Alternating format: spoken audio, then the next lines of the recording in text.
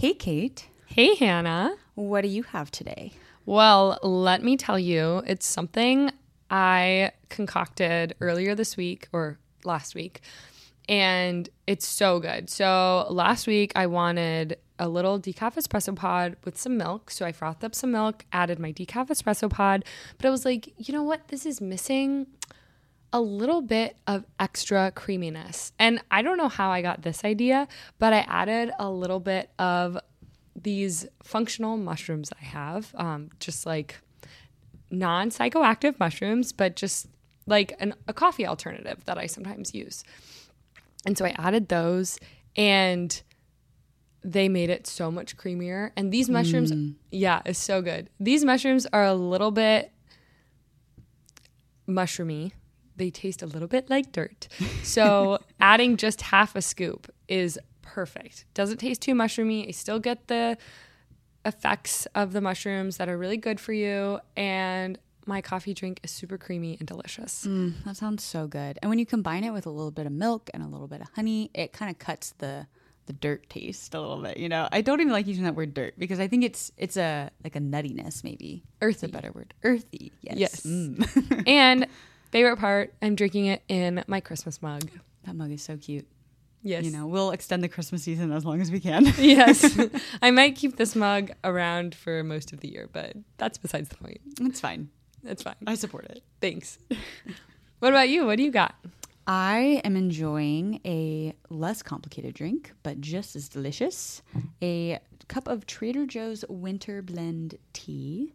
It's very cozy. It's got a little mint to it, which is really nice, in addition to kind of just the black tea flavors, and then just a little splash of milk on top of that. And I'm enjoying it in one of my favorite ceramic squirrel mugs. That sounds so nice. Your squirrel mug is so cute.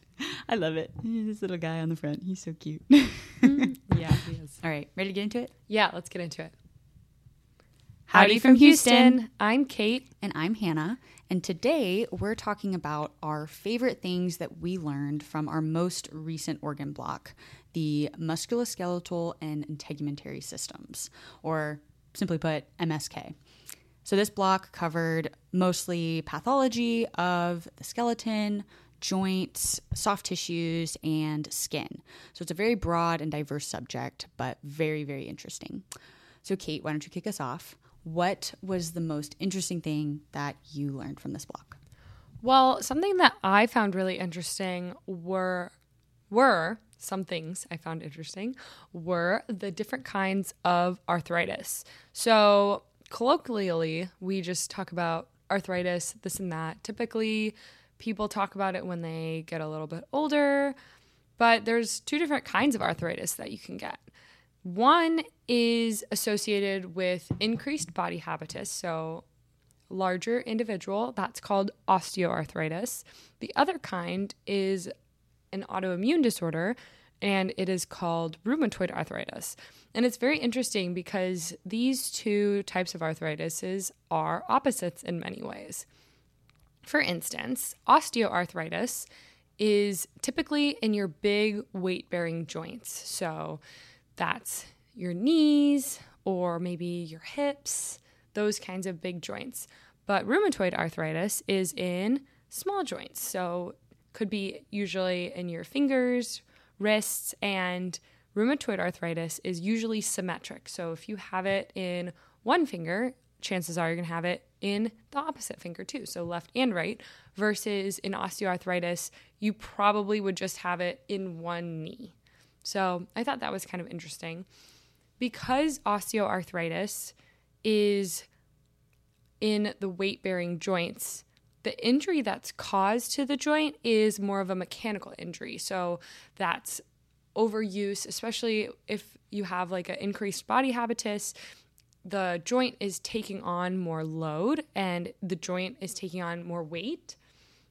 And so over time, you kind of rub down the cartilage, or you can cause cartilage degeneration in the joint and fragmentation. So the cartilage just kind of wears away. Versus rheumatoid arthritis is where inflammation is the primary cause. So you have cells in your immune system called T cells that target specific quote, bad things that your body wants to get rid of.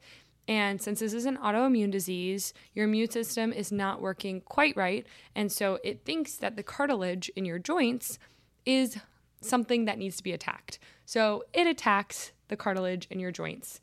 Hence, inflammation causes autoimmune disease with rheumatoid arthritis. Something else that I found interesting as like kind of a difference between these two is osteoarthritis has short morning stiffness. So typically it's under 1 hour. And as one might guess, the pain improves when you rest and the pain is worse when you use it. Rheumatoid arthritis is the opposite, which I found really interesting. How for this one, the morning stiffness lasts up to hours. It can be at least 30 minutes, but a lot of times it can last 2 hours of stiffness in the morning. But for this one, you can, quote, warm up your joints. So the pain improves some when you start using the joints and moving around and stretching, starting your day, things like that. So I thought that was really interesting because just a little testament to how movement can be really good for your body, just with that and in general. In terms of lab testing, so if you're going to get a blood test, for osteoarthritis, again, the mechanical injury one, you're not going to have any serum antibodies present. So when you test your blood or go in for labs, there's not going to be any antibodies or any inflammatory markers in your blood. The inflammation may be secondary to the original cause, which is just mechanical injury. Versus rheumatoid arthritis, inflammation is causal, like I've mentioned. And so when you go in for blood tests or to get labs, you're going to have serum antibodies present in your blood. Specifically, you're going to have 2 inflammatory markers present called CRP and ESR, and these just mean that there's inflammation in your body. And then another thing that's going to be increased is called rheumatoid factor. Something else with rheumatoid arthritis is that there's multiple organ involvement. Since it's a general inflammatory disorder, typically they don't stay put in one location. If you have inflammation in your body, it's going to cause widespread effects. So this will likely have multiple organ involvement. And something else is it's 2 times as common in women. So this is actually pretty common for autoimmune diseases, is that they tend to be more common in women, which just means we as women got to take care of ourselves, reduce stress, go for a walk, touch grass. Yeah, and I think it's important to not just let yourself think that it's just in your head. You know, if you feel like something is wrong, like go talk to your doctor about it, and don't let somebody make you feel like you're just being, you know, quote unquote crazy. Yeah, I would definitely agree. So women, take care of yourselves, take care of your body, love yourself. Yeah, sometimes that's easier said than done. But lastly, I want to go into treatments. They're very different. For rheumatoid arthritis, as you might guess, since it's an autoimmune disease, you treat it with medication. So acutely, if you're having like really bad pain and you're going to the ER, they're going to give you NSAIDs, which Hannah will talk about in a little bit, and or glucocorticoids, which are AKA steroids.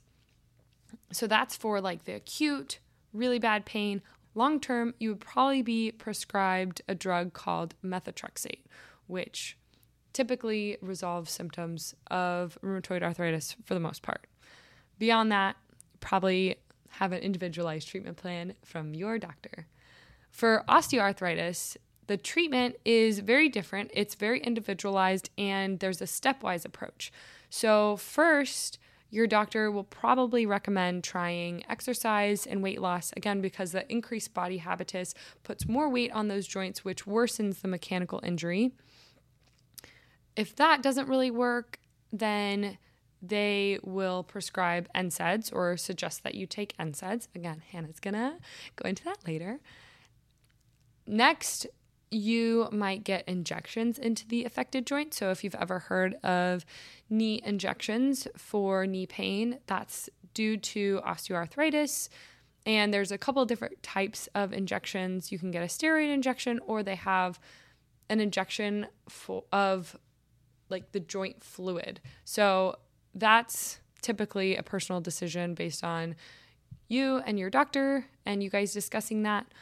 Lastly, you can get surgery. So this is typically when people might have a knee replacement or hip replacement, is when the cartilage is so worn down. They've tried the injections aren't really working anymore. The last step is surgery. In this process, another thing you can consider for osteoarthritis is physical therapy, which I'm always a big proponent of trying things like that, like movement and connecting back to your body to improve symptoms. But obviously that doesn't always work, and that's why we have alternate approaches. Yeah, when it comes to the treatment of both rheumatoid and osteoarthritis, I'm constantly amazed as we're learning about these things, how much the research of treatment progresses just every year, really.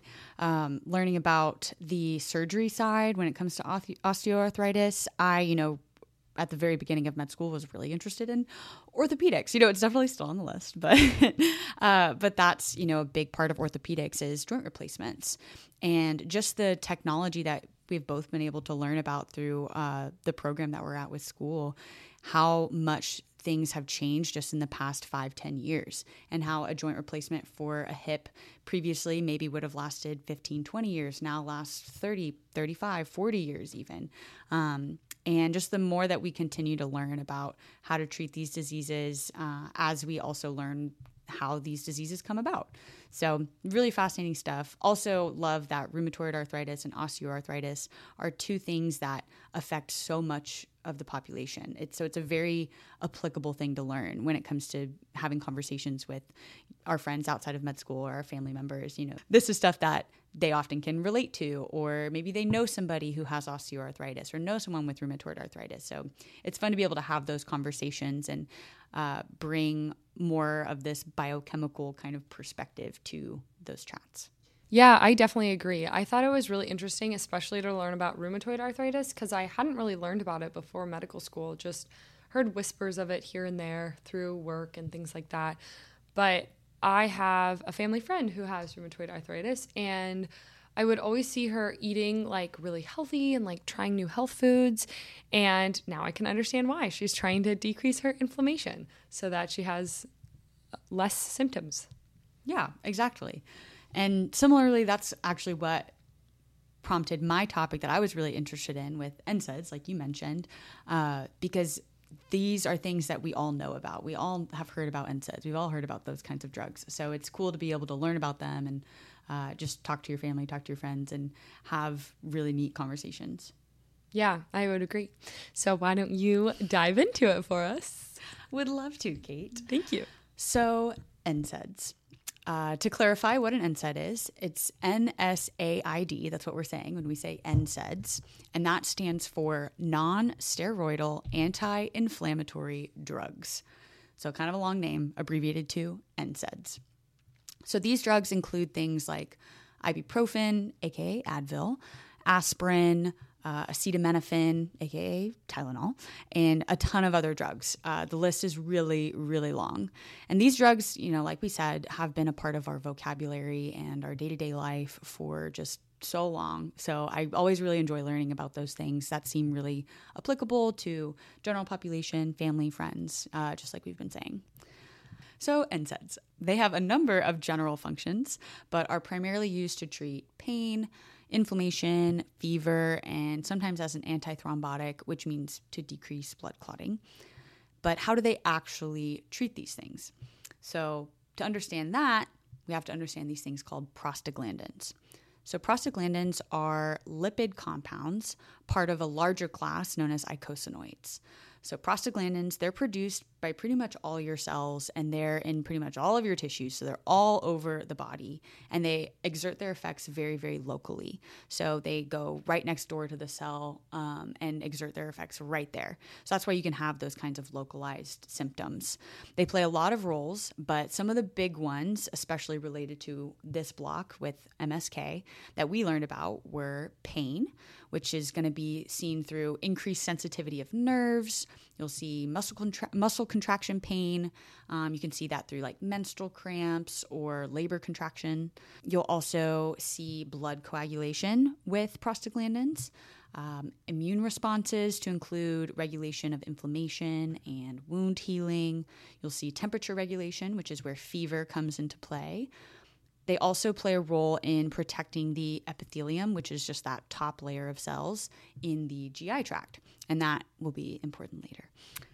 But like most things in the body, there is a very complicated pathway of compounds and enzymes to ultimately produce these prostaglandins and cause all of those reactions like pain, blood coagulation, that immune response that we mentioned, fever, all of that.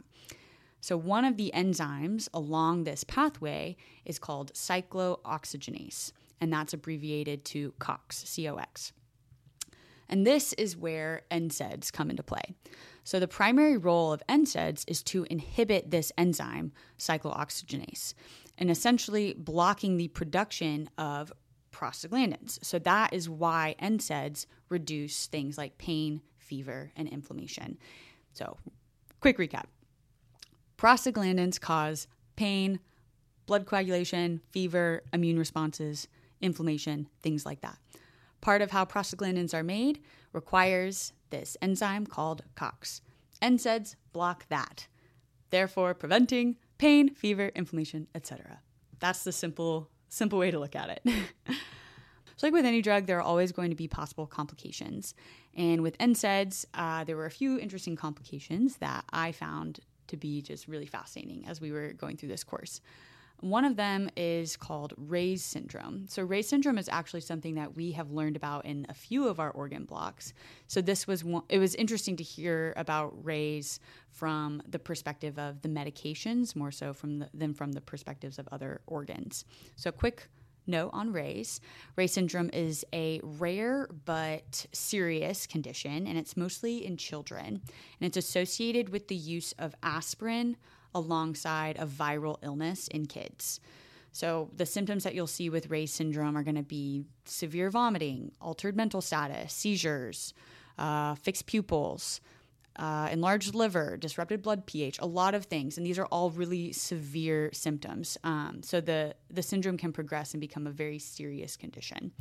So you may have heard that it's not recommended to give children aspirin, and that's because aspirin, like I said, given during a viral illness in kids can lead to this condition called Reye's.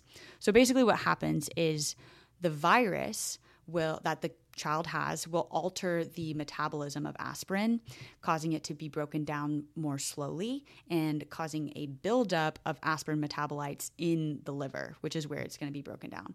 So when you have all these metabolites building up in the liver from aspirin, it's going to disrupt a whole lot of systems, and that's going to lead to all of those symptoms that you see in Reye's. So end of the day, that's why it's not recommended to give aspirin to children ever, but especially during a viral illness because it's linked to Reye's syndrome. Another complication from NSAIDs that many people have heard of is stomach ulcers. As mentioned, the role of NSAIDs is to block cyclooxygenase, COX, which prevents the production of prostaglandins, the source of pain, inflammation, fever, etc. Well, COX also increases mucus secretion in the stomach. This mucus helps protect the lining of your stomach from acids used in digestion. So if you block COX from producing this mucus when you take NSAIDs, those digestive acids could cause ulcers to develop. So for example, if you have, let's say, chronic knee pain from an old sports injury, I don't know, maybe playing soccer, and you take NSAIDs regularly to help relieve that pain, you have to be really cognizant of possibly developing stomach ulcers from that reduced production of mucus because COX is being blocked. So overall, I just found learning the pharmacology side of MSK to be really fascinating. The more that we learn about the systems of the body, the more I enjoy learning the pharmacology side. At first, I thought pharmacology was just a ton of rote memorization, but it really does help you to learn the basic systems of the body, because it's how do we actually make these problems and pathology and complications, how do we make them better for patients? Yeah, for sure. I definitely agree. At first, I was like slugging through the pharmacology, I was like, we are not pharmacologists. Why do we have to learn this? But yeah, now that I know some of the mechanisms, I think it's way more interesting, and I'm actually excited to learn about this. I think this is actually the unit we're in right now, which is endorepo, or endocrine and reproductive systems, is the first time I'm actually kind of looking forward to reading through all of our material about the pharmacology or the drugs. So yeah, I specifically think about when I go to the doctor and have questions about medications relating to things that we're learning right now with endocrine and reproductive health and things like that.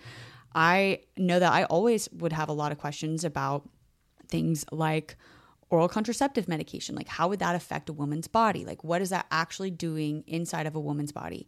And being able to answer those questions and break those kinds of things down, beyond oral contraceptive, but also when it comes to NSAIDs, and being able to explain that to a patient, I think can provide a lot of comfort and just feeling safe as a patient talking to your doctor about that kind of stuff, and knowing that what you're putting in your body isn't just some magic pill, but it's actually doing something that you can understand as a patient. Yeah, I definitely agree. I think with that, it builds a lot of trust between like the doctor-patient relationship, because I've been to the doctor before where I was curious about a medication that I was thinking about using, and the doctor was like, oh, yeah, here's your option, A or B. And I was like, wait, but can you like go into the differences a little bit? She was like, yeah, just this one drug is like slightly different concentrations in all three. And I was like, okay. And I just sat there and I was like quiet for a little bit, like hoping she would say a little more, and she didn't. And so I think that is definitely a learning moment for me. And when I'm a doctor, I would really love to explain it more to people should they ask for it. Because this doctor knew I was, at least I think at the time I was a pre-med student. She knew I was studying for the MCAT and really interested in all this. And she just sat there and let me decide based on very minimal knowledge. And that's not really what I wanted out of my personal doctor-patient relationship. So all that said, it's cool to learn about, and it's going to be one day really cool to explain to patients as well, patients who are interested. I definitely agree. And like you said, I do think it's a huge learning moment for us as students before we actually become doctors. We shouldn't assume that our future patients don't want to learn that information, or we shouldn't assume that they aren't capable of understanding that information. Just because we learned it in med school doesn't mean that it's difficult information to understand if you didn't go to med school. Our patients are intelligent, smart people, and we shouldn't assume that they just, oh, well, you wouldn't get it. You wouldn't understand. It's like, no, let's break it down for your patients so that they can understand what they are putting into their body. It's really important, I think, for them to have true autonomy as a patient, to really understand what kinds of treatment plans you are proposing, and not just say, well, I'm the doctor, I know best. Really let your patient understand all of the components of treatment. Right. Or maybe I'm the doctor and I don't have time because I have 30 patients to see today and I have 15 minutes for you and I want to give you my 15 minutes, but like we're approaching 16 minutes and I got to go. Ugh. But in the long run, you might save more time by simply taking the extra 30 seconds or minute and a half to explain to the patient what medication that they are putting in their body, because maybe in the future that means they'll call your office less or have fewer questions on the little MyChart Messenger app. And that saves you time in the long run, much more so than sitting there waiting for them to make a decision and then just calling it a day. So yeah, future podcast episode. Yeah. The things wrong with the healthcare system. That's a whole other podcast. That would be a podcast in itself. Yeah. But we're learning, and we're learning how we want to be. Yeah. We're learning how to be the change that we want to see in healthcare. Yes. Which is really exciting. Exactly. Well, that's all we have for you today.